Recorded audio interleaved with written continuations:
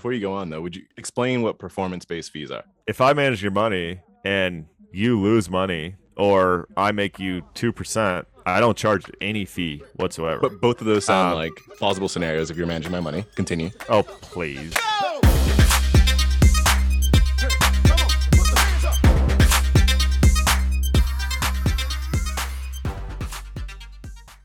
This podcast contains the arguably witty banter of two friends, Skippy and Dougals, that like to debate about investing. The content is intended to be entertaining and for informational purposes only, not investment advice. You should do your own research and consult a financial professional before using any of the information in this podcast, and especially before investing. Wu-Tang, Wu-Tang, Wu-Tang. Wu-Tang has come up more than you would think on this investment podcast. It's come up the same amount in these conversations that they come up in my normal work conversations. I'm talking about Wu-Tang all the time. But wouldn't you guess, if I'd said that Wu-Tang would come up in our investment podcast, you'd probably guess that it'd be about Wu-Tang Financial. True. Good point. But no, it's not. Yeah, I mean, so why are you talking about Wu-Tang today? Oh, yeah. I guess that's important. I went to a Wu-Tang concert last night. It was Wu-Tang and the Colorado Symphony. And? Yeah. Bummer. Hey, I love that you're talking Wu-Tang, and I love that we're taking some time to see how we're doing, check in. But I think you're playing the wrong song, Dougals. Thank you for being a friend. Travel down the road and back again. Your heart is true. You're a pal and a confidant. I gotta thank you for that, man. Hearing the Golden Girls song, I would have never even Googled it if it wasn't for last week, and that puts you in a great mood. Have you heard the Wu-Tang cover? No. Well, it probably doesn't exist, but it should. All right. Can we kick this thing off with a little bit of listener mail? I mean, listener mail is like my favorite thing in the world. We got some listener mail from Josh, and what he sent over, this is in response to our conversation about buy now, pay later last week. And he said, if we're going to talk about different types of, it's a hidden cost debt, right, which is what we discussed a little bit with buy now, pay later. Yeah, we should also discuss income share agreements, or ISAs, as they're known. And specifically, he sent over this website, dfinance.com, to check out. Everyone go check that out. We said that we're probably going to be talking about buy now, pay later as it kind of progresses, over the coming months, years. And so I think when we do come back to that, it's worth chatting about this as well. I mean, so income share agreements are interesting, and Josh, I'll dig in and check out the website and your comments in more detail. But I was thinking that kind of as education related, but I think he makes a fair point that it is, in a way, another type of debt per se, and it's kind of like a hidden piece of debt. My favorite thing about the listener mail, and I'll do this verbatim, that Josh sent in, was he said, it's not debt. We just give you money, and then you pay us back over time. See how much better that is than debt? Well, hey, so they provide a service or some knowledge, typically. So it's not necessarily money, right? Am I thinking about this right? No, you're not. That's like saying if I use my credit card to buy something and someone provides me the good or service, it's not debt. I'm not spending money, I'm getting a good. Yeah. Okay, I'm happy you called me out on that one.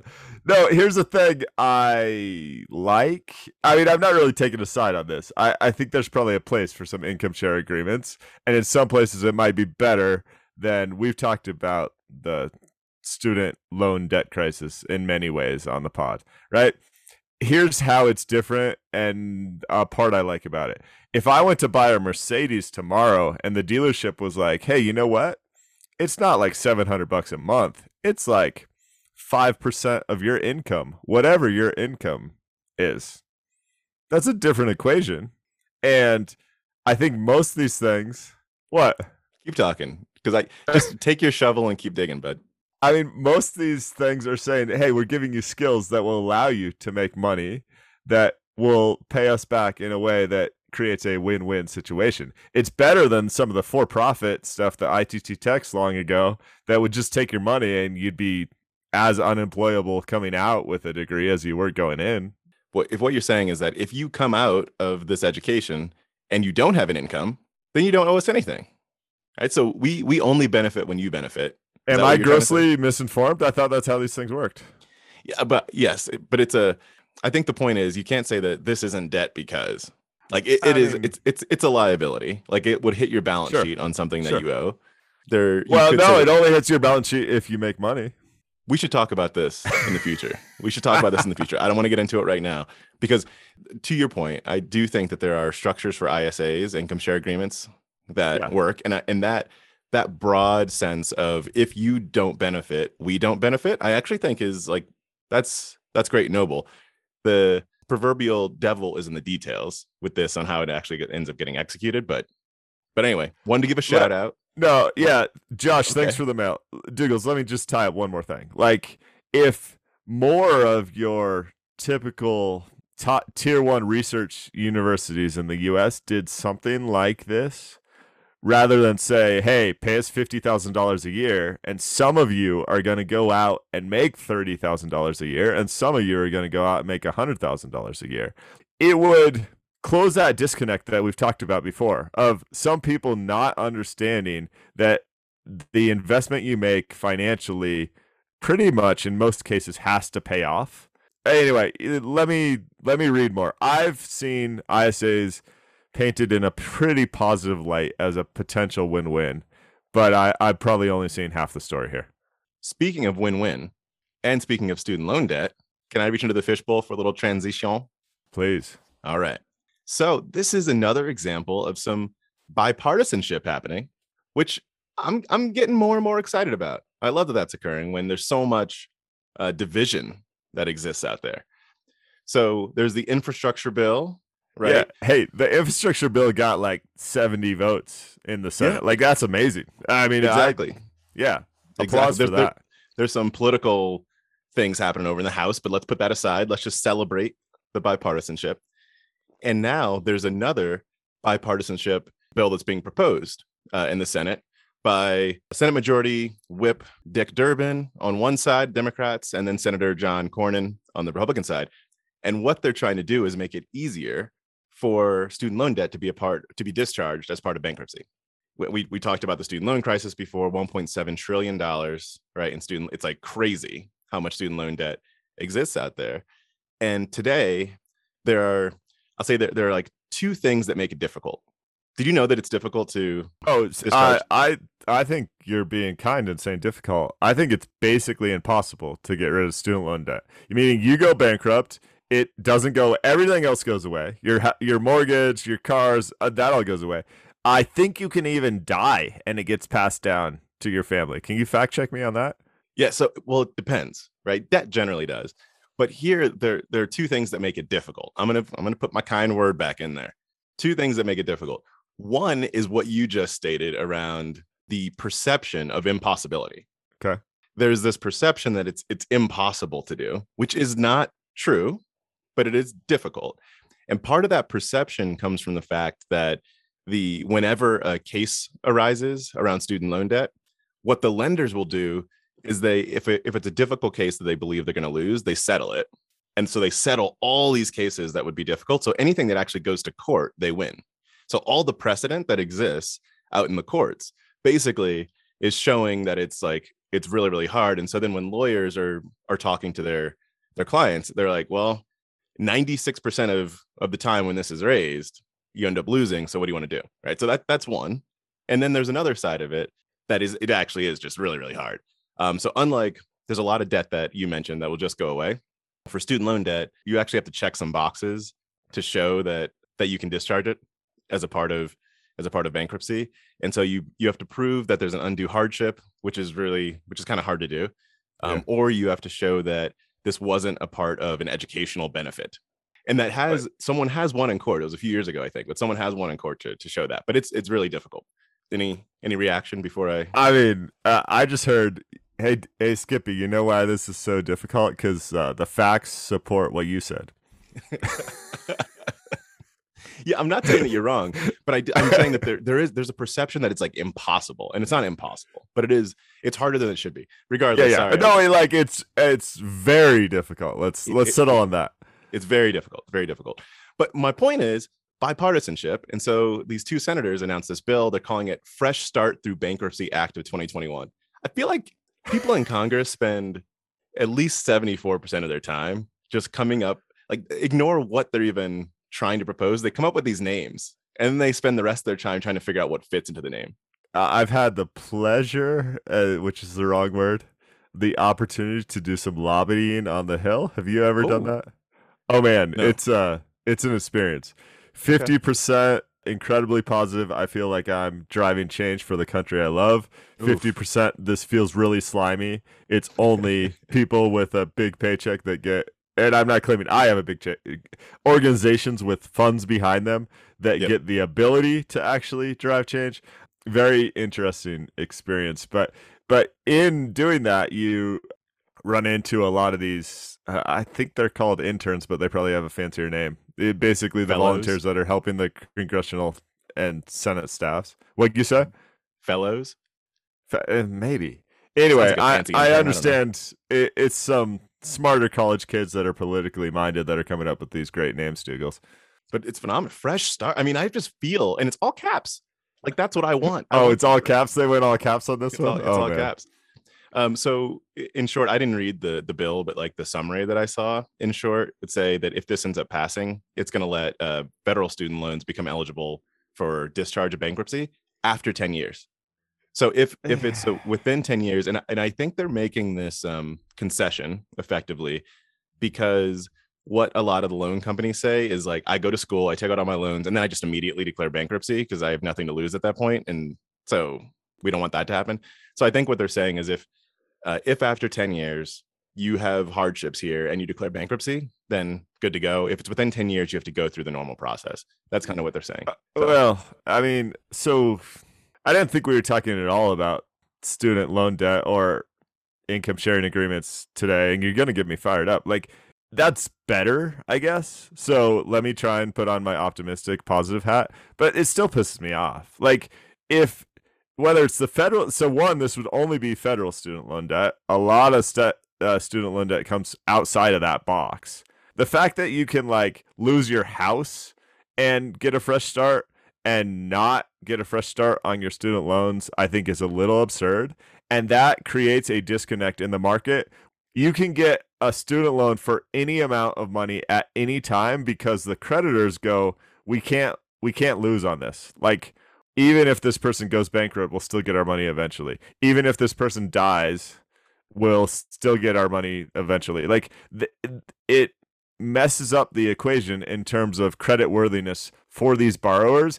And if you're a 17-year-old that doesn't know much about money, you're in a vulnerable position when you go accept these loans. I agree. And I think this is better. I haven't read the bill, so maybe I'm armchairing this a little bit too much. There's one side of it where I could see that if you think about the traditional college student, where you could also say, all right, you graduate after 10 years, it's like you've probably accumulated more at that point. And so, you know, you mentioned like your house, you get cars, like it probably takes a little while. In that world, it's a bit short-sighted because it's not thinking that more and more students are actually moving to the quote unquote non-traditional camp where you're going back to school. You might be more like you're over 25, you might be in your 30s, and you might have already accumulated all that stuff by the time you've even gone to school. And now you're leaving school, which has given you a predatory debt situation. And so 10 years later, like you could be in your 40s and now you're like, I think it's ignoring that camp potentially. Yeah. Again, I haven't read the bill, but armchairing it. No, Alas. I guess I just think that I wish there was less of a disconnect. I mean, I think these lenders should be saying, this person's getting a degree in computer science that's in high demand at nice. At a top 50 school. Like, so of course I'm gonna give them money because their earning potential is X. And then you get into a situation where it's a win-win-win. Like, they're paying 3 to 5% of their income back for an 8-year term. I mean, I'm just making up numbers here. And they go, that makes sense for me. That makes sense for the lender. Everybody's happy. I wish there was just a little more thought in this equation because I won't speak ill of other majors, but there's some majors where you don't get that much benefit and they're incredibly expensive. Well, I don't want to touch on all the thought because I haven't read the thing, but That's what it Yeah. seemed like the takeaway was. So Skippy the skeptic is back.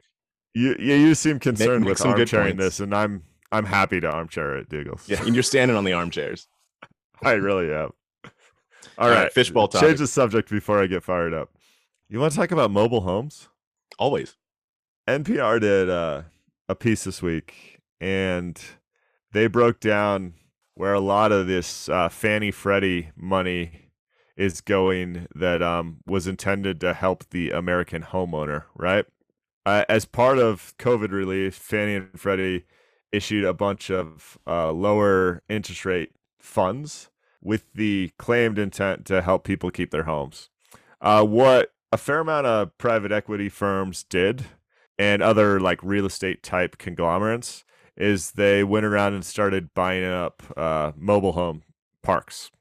I totally get this because I've looked at those economics before, and I think it's a pretty compelling investment. Like I've looked at REITs that operate mobile homes, and I've always felt like that's I'm intrigued there, right? So I'm not talking trash about the private equity firm or anything else. Like I think it makes a lot of sense.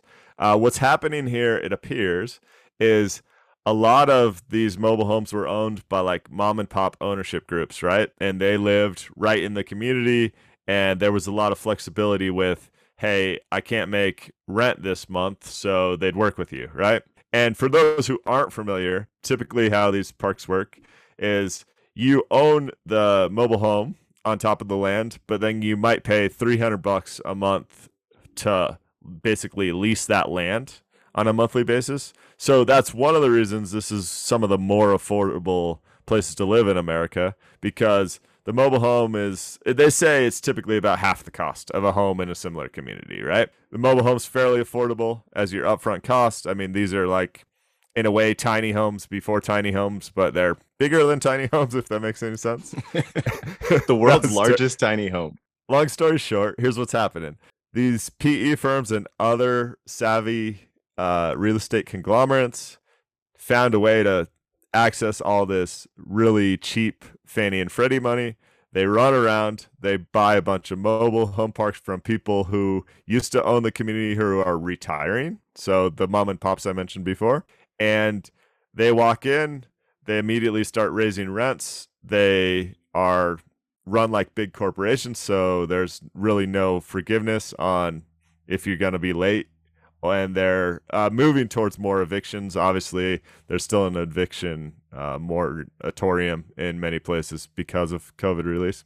You know, we've talked a lot about, hey, how, like, what slant does the article you're consuming have? I think this is definitely from the slant of these people are getting robbed.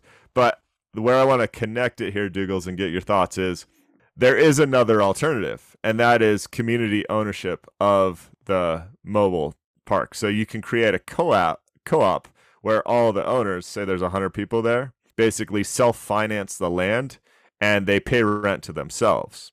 That has been happening as well, but those co-ops are not able to finance at 1 or 2% like the private equity firm is. They have to go to a more traditional bank, get much higher rates. And so where I think the unintended consequences are happening, and I think the legislation needs to be updated, is simply trying to allow, because the co-op allows people to actually keep their home. It goes to the heart of the intent of this low-cost money, I think. But I imagine with the co-op come some stipulations and restrictions and what you can do, kind of like with a home ownership association, right? Like an HOA that you have as well. I imagine something like that also comes along with it. Absolutely. But most of these places already have, an ownership group that has all sorts of stipulations. Okay. I've never thought a lot about the economics behind what would happen in mobile home parks. It's really interesting. And I didn't even think that you mentioned REITs, right, that exist there. Do you know of any of those? I'd love to check it out and check out the prospectus to not off the top of my head. No, it's been a while, but they're definitely out there. And it's an interesting dynamic because, as I mentioned, if you're talking about the private equity firm, I think this makes perfect sense. You have, in a lot of cases, almost inelastic demand with the ability to raise rates, and these people have a hard time going anywhere else. Yeah. Tina. You raise their lot rate by $50, which could be a substantial portion of their total budget, but it's still the cheapest place in town by half. So it still is a deal. Yeah, it makes me think, we talked about my girl Tina a few months ago, I think at this point, right? There is no alternative. And we discussed it with regard to what's happening in the market right now and where you can invest to get return. But I hadn't thought about where Tina exists, like when she just like strides around town, strutting her stuff in various areas of the market, right? And the impact that then has on the economics of even those micro environments. Well, and your girl she's set up shop at the mobile home park, man. That's where she is. Wild, what she and so to connect this, I really want to make sure I'm articulating this well because I just think it's so fascinating.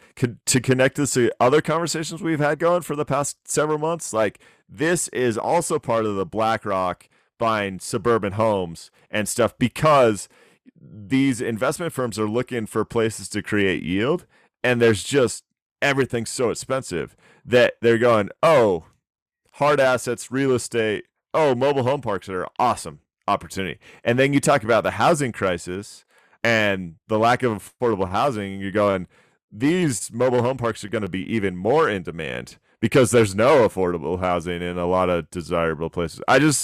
Let me actually give the details of the article / podcast. It's called Mobile Home Parked on Planet Money on NPR. It's cool. I'll check it out. Now I'm gonna reach into the fishbowl and pull out something with regard to the search for yield. A lot that's coming out right now is saying that yield is going to be, with regard to bonds, with regard to just returns on stocks, right, decreasing over time because we've had such a boom in that world. And tying to something we've talked about a good amount, you have to watch, well, in any world, but especially in that world, you have to watch the amount you're paying in fees. Yeah. Yep. Right. And so there's this Wall Street Journal article that came out that's called Say Goodbye to the 1% Investment Advisor Fee. And what that's alluding to is basically, if you, maybe not even alluding, what's straight hit up on the noggin is if you want someone to manage your money, then you got to pay them. And historically, a give or take 1% has been like the going rate for registered investment advisors, right? So, yes. Right. So if I'm investing $10,000, I say, Skippy, take my $10,000, bring me return. You're basically gonna be like, all right, well, give me $100, right? Mm-hmm. And give me $100 a year. I'll manage it for you. That like might sound like nothing if you're making what people are expecting 17%, after inflation returns, right? If you're like, well, I'm bringing in 17 tendies, take one of them, like no big deal, right? However, tendies. Yeah, I know. I'm just throwing out language I don't even understand. But in that world, it might seem like nothing. But I threw out some numbers just so we can get like a sense for what 1% does over time, right? Because that's 1 year. If you go, instead of making 17%, I'm gonna make 16%, whatever. Yeah. But here's some figures. Well, Diggles, let me guess, because I haven't run these numbers in a while. It's as much as a third, like 30, 40 years later, 1% is as much as a quarter of return. Yeah, well, if you think about the power of compounding, you basically take the number of years and it's like a little more than that times 1%, right? I mean, effectively. So if you, let's say that you're doing this over 25 years, right? And I'm expecting a 5% return, but instead I get a 4% return, you're going to lose about 30%, right? If you'll have 30% of your hard-earned. I mean, that 1% takes 1/3 of your money. It's absolutely staggering. If you go to 7% versus 6%, then we're talking about a little like 26%, a little over 25%. Now, if you look at the numbers that some folks are projecting over the coming decade or so, which is like 1.5%, like basically nothing, then you're effectively saying you're taking, like, they just take everything right away at that point, right? Well, more than yes. If expected returns are like, say, barely positive or maybe negative, I mean, like, it takes a lot. So the point of this is saying, if you look at these numbers, it's a big deal that's compounding over time, and folks that are getting, let's say, hundreds of thousands of dollars that they're giving to RIAs, registered investment advisors, you're paying so much money in order to, this article says the average investor with $750,000 paid 1.04% of investment assets in fees in 2020, which is up from 1.02% in 2015, right? Yeah. The more money that you have to invest with someone, the lower rates. And so an investor with 10 million, it's saying paid 0.62%. Anyway, those are high numbers. And it was throwing out some alternatives. I'll name what the alternatives are, and then I just love to get your sense or your take on fees in general in this world, and also we can talk about hedge funds because I know that that's come up a bit before. Yeah. So alternatives it's throwing out are flat annual fees. So don't charge me a percent. Just say like I'm gonna charge you $5,000, no matter how much you go up or down. Like if you give me 1 million, that's not half as much work as 2 million. So I'll just take $5,000 from you. Yep. There's another world where it says we're going to charge you monthly or hourly fees. So kind of like a lawyer, right? Effectively, like I'm going to charge you based on the work that I do. And then the third one they threw out there was basically just lower fees.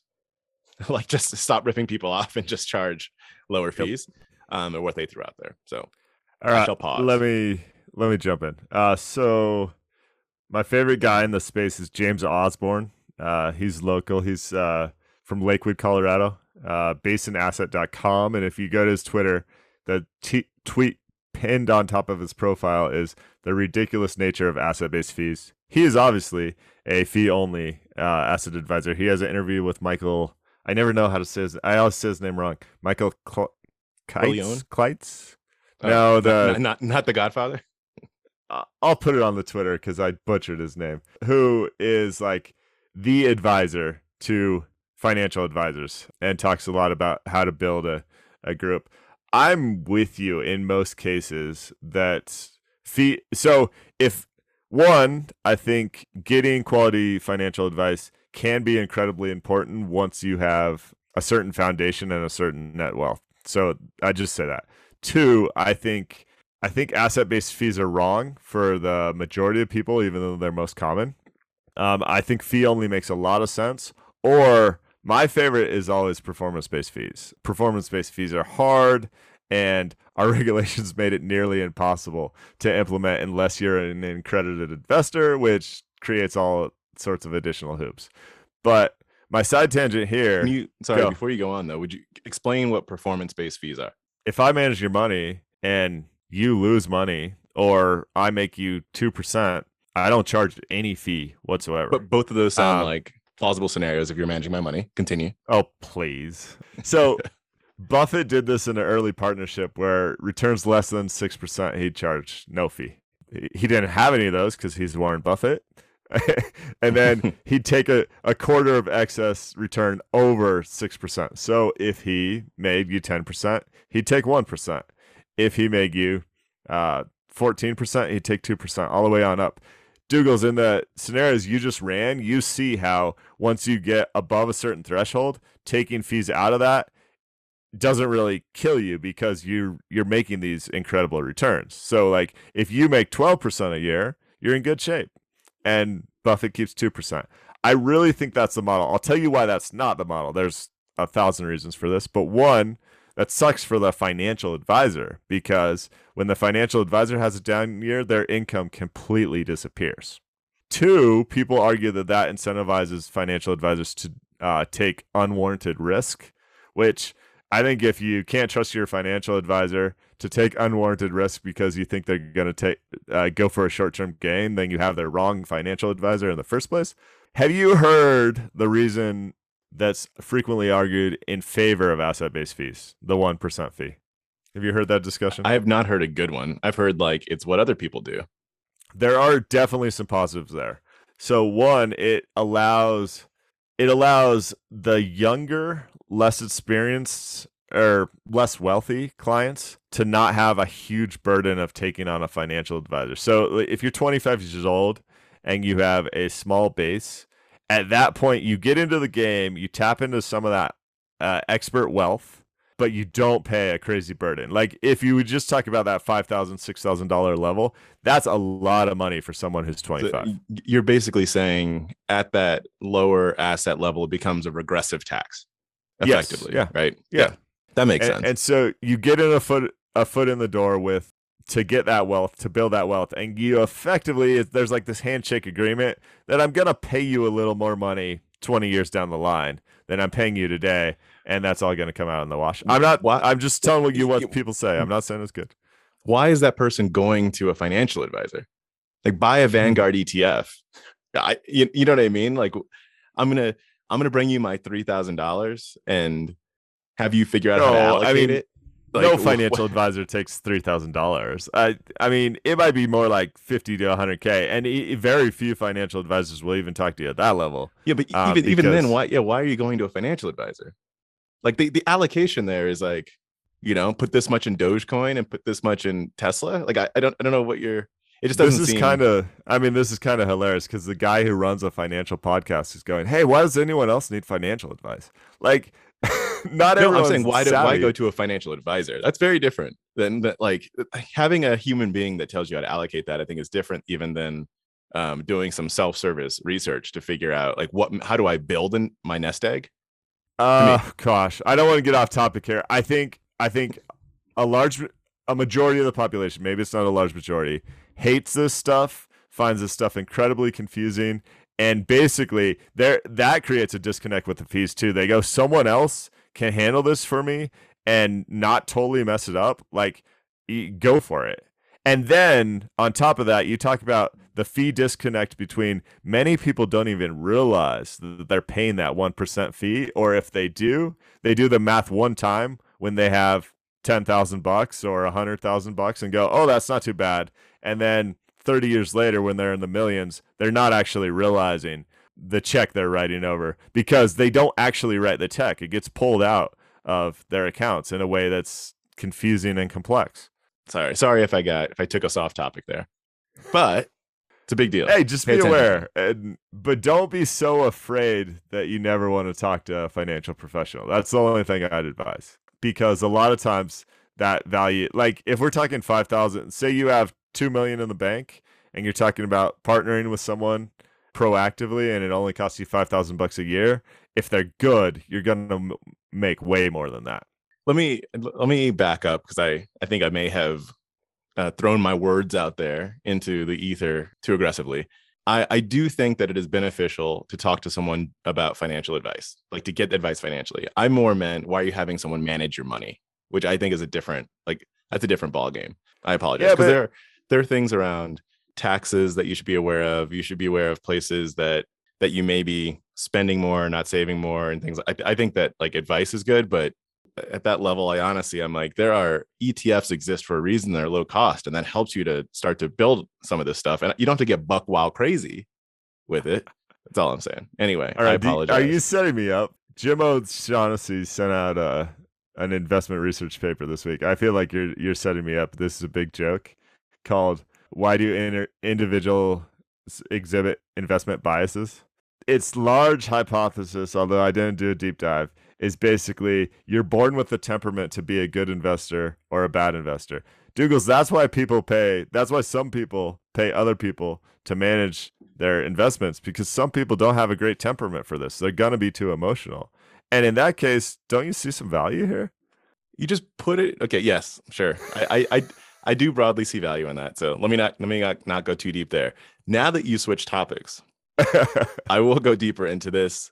I respect academics. I know that these individuals that wrote this probably spent a good amount of time with this data, and good for them. And it's kind of a bunch of nonsense. Here comes the trash talk. Here comes the trash talk. Kind of a bunch of nonsense. So yes, so this paper, here's what the paper did.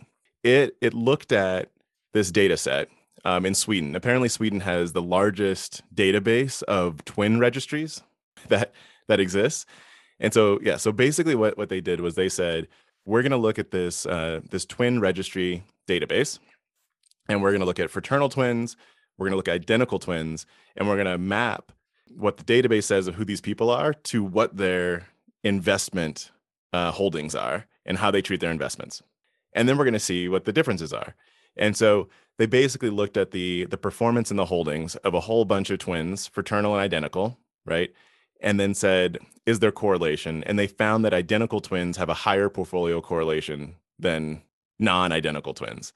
I'm oversimplifying, but okay. Can I just say that there's the studies from over 30,000 twins, which is an impressive number of twins. It's a lot of twins. And so the big takeaway they didn't have is that genetics make up, I think it was at least 50% is what they stated, of your investment bias. I have so many things to say about this, but the simplest thing I have to say is, like, obviously, is first. Now, I won't go to the other part. There's a part of this they say that they're like, education actually doesn't have much to do with your investment bias. Let's go. Okay. Here comes No, it Dougals. depends on your education. Here comes Just- the Dougals train. Here comes the Dougals train. So we talk a lot about how psychology is a really big part of investing, right? Obviously, your genetics has something to do with your psychology. Like, obviously. Sorry, I could have saved you a whole bunch of time in writing this paper, but obviously psychology has a whole bunch to do. But the part that I feel like I don't want to say disagree, because these people are just being academic writing this paper, but where I push back on some of the takeaway from this paper is how you manage that psychology can actually have, like, education can influence that. A lot can influence that. And I also, in the whole identical twin thing, like, there's a lot that goes into identical. It's more than genetics go into identical twins. If they said we took identical twins and shipped them into different places across the globe and then studied how they invested, that's one thing. These twins probably also talk. Like, someone's probably like, I bought Tesla. Oh, I'm going to buy Tesla too. Correlation, baby. Wait. Can I just, have you ever heard the phrase "you're one in a million"? Right? Like, I hear it all that the time. always. So that always bothers me, because that means there's if there's 7 billion people on Earth, that means there's 7,000 people that are just like you. Dougals, you are 1 in 7 billion. You're the only person that went to a Wu-Tang concert last night that's fired up about an investment study on twins and, and how they talk to each other and they're correlated. So props to you, Dougals. All right. So after all that, thank you. Appreciate it. There was one thing that I thought was interesting about this paper, and it had nothing to do with their takeaways. Nothing to do with their takeaways. What I think is interesting, that I'm going to see if it's possible to access, is one of the databases they used for the study. So apparently, until 2007, taxpayers in Sweden had a wealth tax on their assets that were not businesses. Yes. so- isn't this where is IKEA from Sweden? Sorry, side tangent. I think they pay like speeding tickets as a % of salary, because they're really progressive that way. And so the guy from IKEA got a speeding ticket, and it turned out he owned like $5 million or $500,000 or some ridiculous, because it was like 0.01% of annual salary. Isn't that hilarious? Think before you speed. Yeah, I In Sweden. interrupted. I'm sorry. Yeah, no, that's all right. So when I was mentioning before about their methodology, they took this twins database and then they married it to investment data. And the reason they could have this investment data was because, like, if we look at what we might do in the US, we can look at transactions, like retail investor transactions, but it's not as easy to get holdings. But they could look at what people actually held because of this wealth tax. And so looking up into 2007, there's this database that shows all the holdings of individuals, because you get taxed based on your stock holdings. Because what I'm curious about with this database is I wonder if you can look at just like, what was the impact of having that historically? The fact that they abolished it makes me think that it didn't turn out to be very favorable. But I saw that and I was like, that is really interesting, because that's a pretty recent time frame, right, at which there was this wealth tax. And so there's likely data that we could probably look at publicly that shows what the impact of the wealth tax was on both what Sweden was able to get government wise, and also what impact that might have had on savings and investment and whatnot. So that's the part that I actually thought was most interesting. Love it. Yeah, that's really good. Thank you for diving into that. I saw the headline, thought it was kind of interesting, and didn't get a chance to dive in, but I learned a bunch from you. I appreciate it. Thanks for sending it over. I didn't see it, so appreciate it. Can I Yeah, tell you dive my in. favorite joke from this week? I guess. It's a joke that wasn't intended to be a joke. So our boy, Morgan Housel on Twitter, simply asked, what aren't people talking enough about? And he got this reply that says, how 70 to 80-year-olds are generally regarded as unemployable due to mental decline and skill mismatch, yet they are exclusively running the country. Love it. I mean, love this. It makes me laugh so much, and then like 5 seconds later, it makes me get really depressed. I love it. I mean, are we breaking that down, or are we just leaving it be? No, it's too sad. I can't talk about that. Okay, one other admin thing. I want to give a shout out to HFR Capital in Paris. We appreciate the kind words. That was awesome. Thank you. Yeah. Love seeing that. Thank you. And thank you for being a listener in general. Can I give one other shout out too? Oh, please. This is the shout out section of the show. Oh, okay. A new section. So I want to give a shout out to something that I found on Substack that I'm gonna be reading, but probably for a little while. It's Roaring 20s Substack. So this guy, James Tate, he's a former hedge fund analyst. He's started reading the Financial Times and the Wall Street Journal from 100 years ago. And so from the 1920s. And on Sundays, he summarizes what he's read in the papers from whatever week he's reading, and he summarizes what he found. And his plan is to do this on a weekly basis up until he gets to the crash of 1929. And the point is basically like, what was the actual sentiment of that time, and what were two of the major papers at that time starting to say? I think it's going to be more interesting when you get the whole. He's in like 1921 right now, and it's like not quite close enough. But I think when you get that whole body, it's going to be pretty fascinating read. So I just want to give a shout out there. It's roaring20s.substack.com. Such an awesome idea, right? I just love it. I wonder if his timing of the crash is going to match. I mean, he's clearly doing this because you hear people speculate that we might be in something like the 20s and wonder when the crash is coming. How quickly will he get to 1929 based on his current pace? I mean, if he's really doing a week and he's 8 years away, that's like that was my question. Happened. Yeah, I seems think like the he crash needs to would do have a happened. month a week or something. Like speed things up a little bit. Here's what I imagine that he ends up doing. This might be wrong, but I imagine he's going to go week by week such that he can get a bit of a following and whatnot.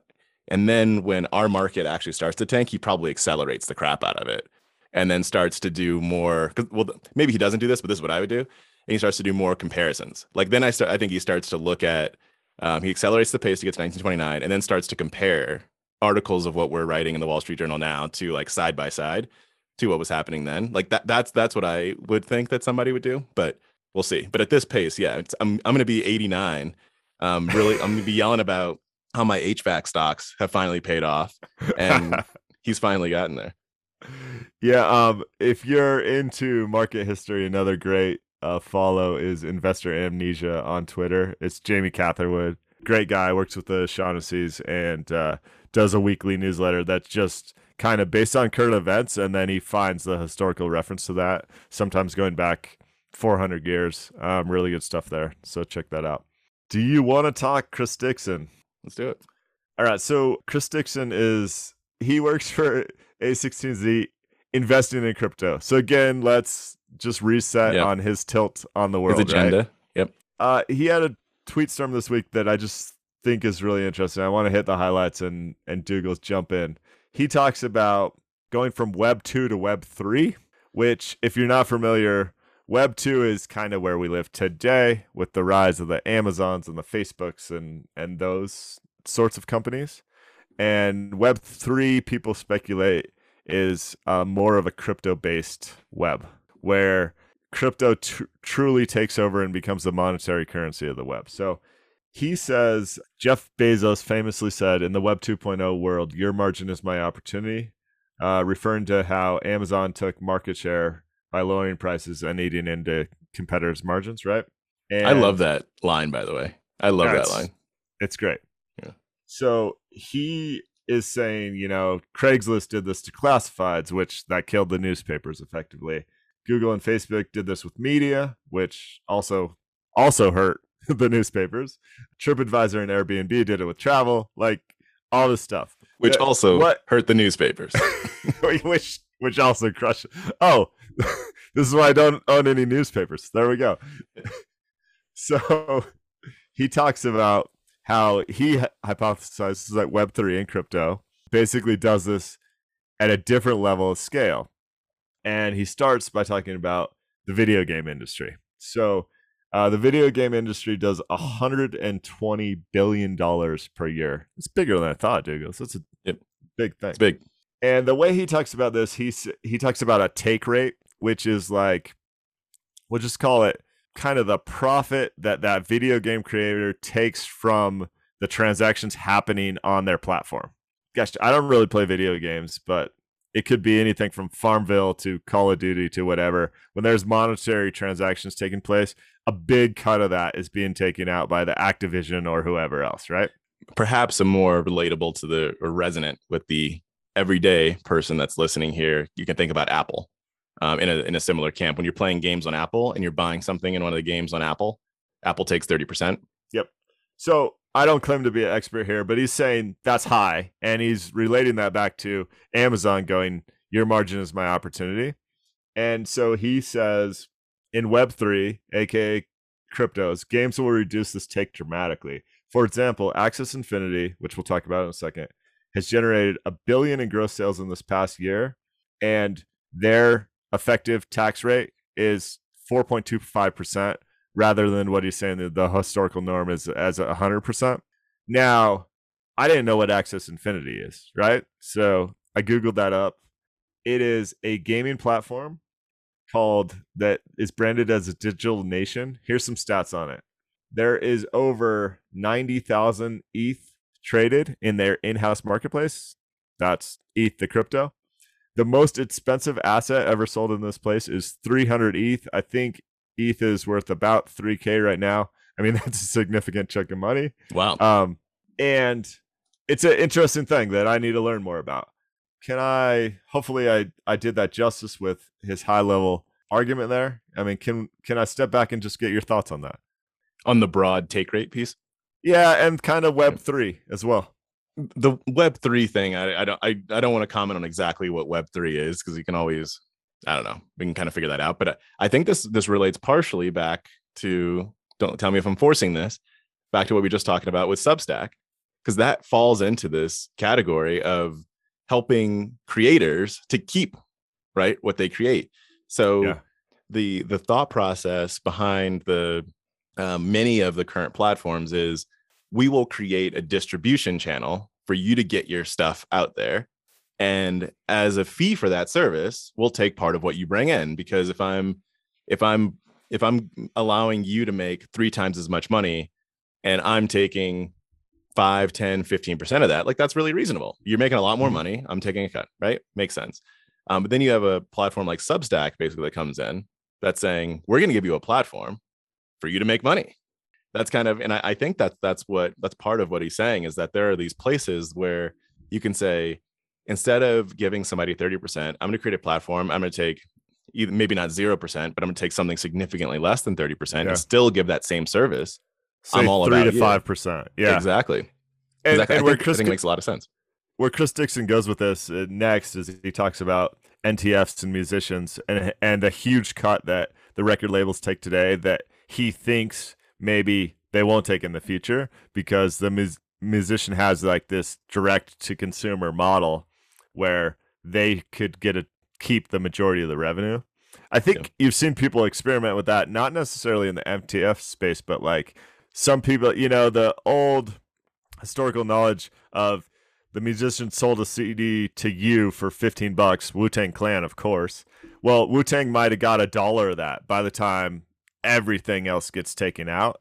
If Wu-Tang can go direct to consumer, and a lot of people have done this through touring in a way, because you keep a much larger cut of that. But if they could sell you the music for $5 and keep $4 of that, I mean, their economics just improved drastically, and you're also paying 1/3 as much. Yeah, the music thing is wild, especially the way it used to be. At least from my understanding, I'm not in the music world, but there's more knowledge out there that exists for artists, right, to not get taken advantage of. But have you heard the TLC stories from back in the day? No.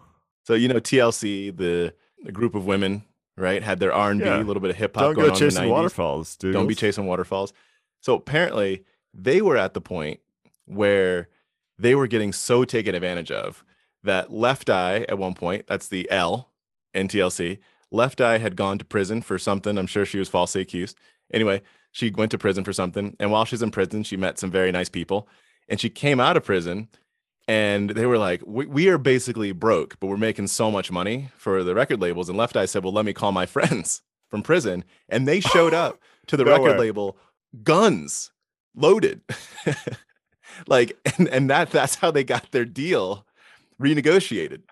right? Today, you don't have to do all that. But anyway, yes, it's real. And so that was Web 1.0, where you have to. Where you need guns. Anyway, it's fascinating stuff. Obviously, then this goes down the 1,000 true fans argument, which we can talk about at another time. I think generally this is better for both the producer of the content and the consumer of the content, hypothetically. It's going to be fascinating. I think the broad premise of economic shifting to coming from a different source, I think is right. I mean, we've touched on that in a variety of ways. Even we were talking about the buy now, pay later stuff, or have we talked about Robinhood, right? You just say, people don't want to pay in this way. We're going to get them to pay in this way. And we just have to figure out where the money has to come from somewhere. So this is not going to be altruistic, where it's like, oh, that take rate's not fair, let me just decrease it. The money will come from somewhere. And that somewhere could be that we've learned how to just get massive volume so we can take less. It could come from that. Or it could be that we've just figured out another way to make money from somewhere else, but it's got to come from somewhere. So I'm curious to watch this and see what it looks like. But I think this is a great tweet storm. Appreciate you sending it over. Good stuff. Well, listen, we love the listener mail. Thanks, Josh. Please keep hitting us up. SkippyDougals at Gmail and at SkippyDougals on Twitter. Thanks for listening.